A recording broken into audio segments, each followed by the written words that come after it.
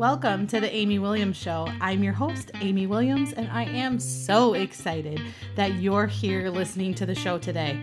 My hope and my prayer is that you find the strength and the comfort in knowing whatever you may be facing in your life right now, that you are not alone.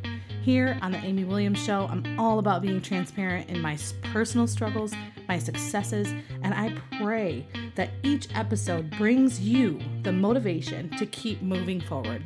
Let's get to it.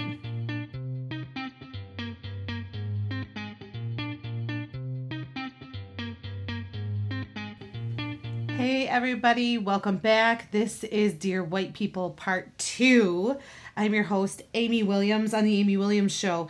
So if you are listening and you're like, what, Part 2? That's right. This is a 4-part mini-series. So if you have not listened to Part 1, please stop what you're doing and go back to Part 1. And then once you're done with that one, come back here. If you're listening, you're like, yes, I'm so excited for Part 2. Here it is. Hope you enjoy and hope we can keep you hanging on for 3 and 4. And you know the deal. Share, share, share. A proper motivation for us to have that I want to make sure that I, illustrate and manifest in my life is that I want to build bridges. Mm-hmm. I want to build community. I want us to establish friendships and engagements that says, you know what, you are different than me and I'm different than you. And perhaps you have a different perspective or experience than I do. But when I dignify your humanity and you dignify mine, then we can have a conversation. Mm-hmm. There's a scripture, I believe in Isaiah, that says, come, let us reason together. And so it's like, let's reason together. Mm-hmm. Let's engage in a conversation and let's sit there and say, okay, how do we navigate this in a meaningful way? And so, we throw the word racism around too often. Mm-hmm. Racism in terms of clinical definition is prejudice plus power. And so that means that if I have access and I utilize that access in a way that minimizes other people, then that is racist. I almost wish that we could have like a degree, like we have 1st-degree murder, 2nd-degree murder, manslaughter, different things. I wish we had that when it comes to the conversation of racism, because everything that's racial is not racist. Right. And so something can be racially insensitive. It doesn't mean I'm a racist. I can get something wrong or I can be unaware. And I can share out that lack of awareness doesn't make me a racist. It might make me ignorant. It might make me not aware, but it doesn't make me a bad person. And I think if we begin the conversation of trying to build bridges, we begin the conversation in terms of building community, and I'm not trying to demonize you. I'm not trying to minimize you. I'm not trying to make you feel bad or say that you are bad. But I am believing in your heroic opportunity as an individual on this planet, just like I hope that you believe in mine. And so when we begin from a positive framing, I believe it changed the energy of our conversation. So, you want to rock hoop earrings, do what you got to do. You know what I'm saying? And so hoop earrings with cowboy boots. There you go with cowboy boots. There you go. What a combination. And so, I think that it's important for us to see ourselves with a positive expectation.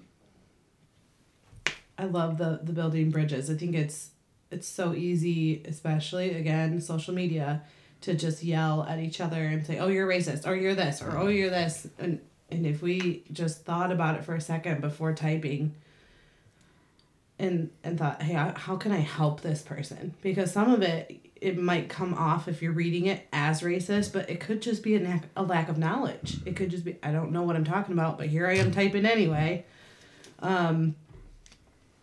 But I think, one of the biggest challenges with social media is that you get text without context. Right. And so you don't get tone. So like right now, we're having this discussion about cultural appropriation. We're talking about privilege, and no one is shouting at each other. Mm-hmm. And so if you or I put something on the internet and we're not careful about context, we're not careful about tone, people read into that. Their own stuff. They bring their own stuff to the table because so much of communication is body language, it's tone, it's how we look at each other, it's how we interact, the feeling that we have. And so I've really I used to get into a lot of conversations, dare I even say debates on social media when it comes to this stuff. And so I have, for the most part, retired from that. And I've retired from it because so many times nobody learns anything. Everybody just gets louder.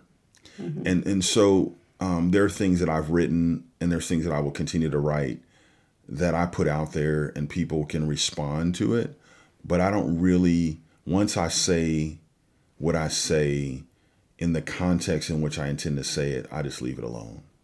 Because there's just nothing, generally it goes down a rabbit hole of ridiculousness. And we've all seen the 200 comment, post, and people are going, I have a friend of mine that posted something. I'm not going to say his name or what he said. And it was really cool and it was really life-giving and it was an attempt to bridge build. And this is like 3 or so weeks ago. And people are still commenting on this thing. I think it's up to 200 or 300 comments.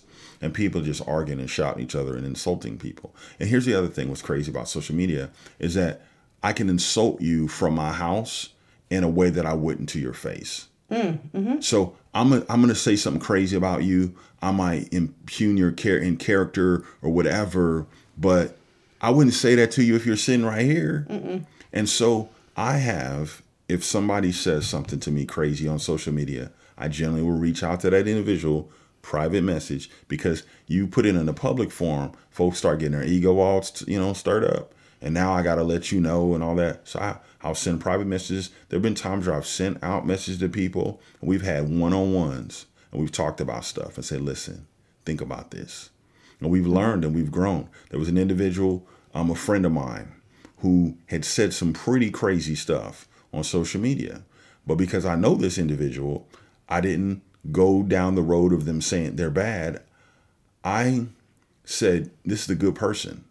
So we got to sit there and figure this out. Right. And there's this term that I came up with recently that says to do your best to judge people on the loaf and not the slice. Mm. So the loaf of bread, not the slice of bread. Yes. You know what I'm saying? Yes. And so we can all have a bad slice or a bad day, but can you judge me by my loaf? That one piece of mold that you can pick out, if it gets bad. Yeah. But the rest of it's still fine. Yeah. So social media in this space can be a danger zone. It can be, and you can find some stuff that you're like mind blown. Okay, I did not know that was happening, and I think you were victim to my findings last week. I was like, what did I just find? What did I stumble across? Because now I'm real confused. Yeah. And that was, I joined some groups just to gain more knowledge. For raising mixed kids, I want to do it right. Yeah. And I think just parenting in general, regardless of their race, I want to do it right. Yeah. So I'm in parenting and mom groups, and my Facebook's all about being a mom, but I'm also in some wife groups too. But I joined it because I was like, I want to see what other mixed race people are going through so that I can prepare myself for what my kids are going to go through as best I can. Yeah. I know that as a white woman, I'm never going to know fully what they're going to go through. I know that. And my husband is not going to know it either because he's not half white. I'm not half black. Like, it's as much as they're half, we've talked about that too. Yeah. They will be seen more as black than as white, which fine with me. I just want to do the right thing. And so when I stumbled across this article, I was like, who had the time to sit and write this? It was all about who's a fake ally. Yeah. And I was like, man, I feel like I fit like 4 of those categories. Yeah. I'm like, but I'm not a fake ally. Why would like somebody sit there and I feel like I was hurt, and it was like, okay, well then what's a real ally? How do I become a real ally? Yeah.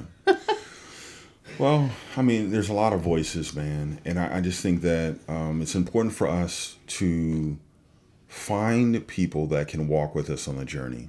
that that are trusted voices. And that means in real time, real life, people that we hang out with or have conversation with. And I think it's also true in terms of the voices that we see, whether it be books or on, online or whatever. It's like, okay, it isn't necessarily a bad thing for me to be exposed to different voices in this conversation, but not every voice, this is a choir.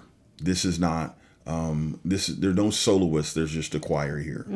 And so there's some people where, hey, their conviction or their calling or their role in it is one thing. For other people, it's another thing. Like, for example, my contribution is to try to be a bridge builder. So my thing in the company that I founded, as well as the church that I founded with a great friend of mine, and really not just sister in the faith. We've been friends long enough that we're kind of family now. But we do that from a position that my role is to try to bring healing. And to try to bring awareness, to try to bring hope, where other people, maybe their calling is different. And so what I do my best in this conversation is understand that we live in a both and world. Multiple things can be true at the same time. And so just because my calling, your calling isn't mine, doesn't mean I necessarily have to disparage yours. And so, you brought up the whole thing about, biracial or mixed race children, as you said, well, in America, if you're brown, you're brown, you know what I'm saying? And so the fact that you are, you have Caucasian heritage, if you look black, you are black. There's a thing called the one drop rule. I was just going to say the one drop, but doesn't that apply to me technically too? And explain what you mean by that. I don't know. I read somewhere that because I've had mixed kids that I'm tainted. Oh, well. That's different than the one drop rule? No, that's different one drop rule. But here we are. This is a group. Okay, so pause that. Okay, yeah. Explain the one drop rule for our listeners, and then we'll go back to it. Okay, so one drop rule basically means if you had one drop of non-white blood, you were black. So if you were, let's just say for conversation's sake, you were 99% white, but you're 1% black, then you're black. So the one drop rule meant that if you were contaminated, so to speak, then you were one of them. Okay. And so we don't have the option. Sometimes people say, well, why doesn't that person just choose their white side? Well, the reality is that option isn't available to them.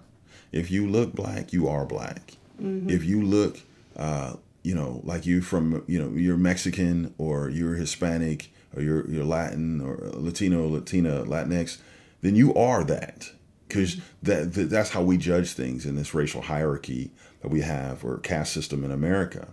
But in terms of your contamination, so there are some that would say as a white woman, because you had children with a non-white man, then you are you are in another category. And there historically there was some real ugly language that was connected to that. I don't know what we can say here on the podcast. Say whatever you want. But they would say, you were an in lover, okay?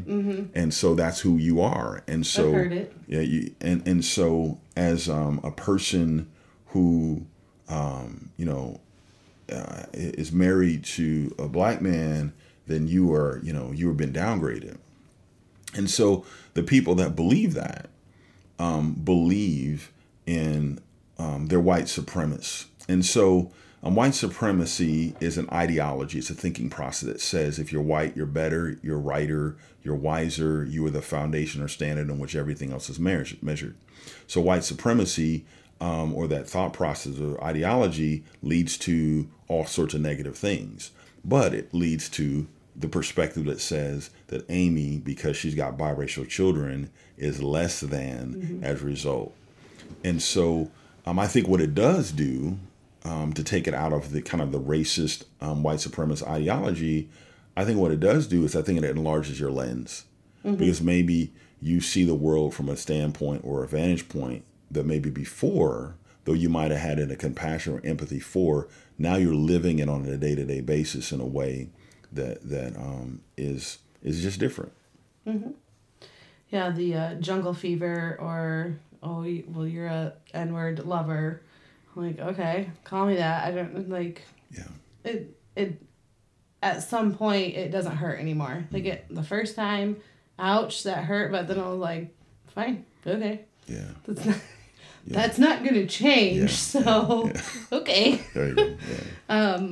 Yeah, I think I've seen it, felt it, experienced it from my standpoint, and I don't know, it's easier for me, I feel like, to brush it off, because I can still go to Meijer or go wherever, grocery store, and nobody knows that unless I'm with him. And they can look at me with my kids and they can just make guesses, but they don't know, because I don't feel like they look completely mixed. They look like they're in the other box.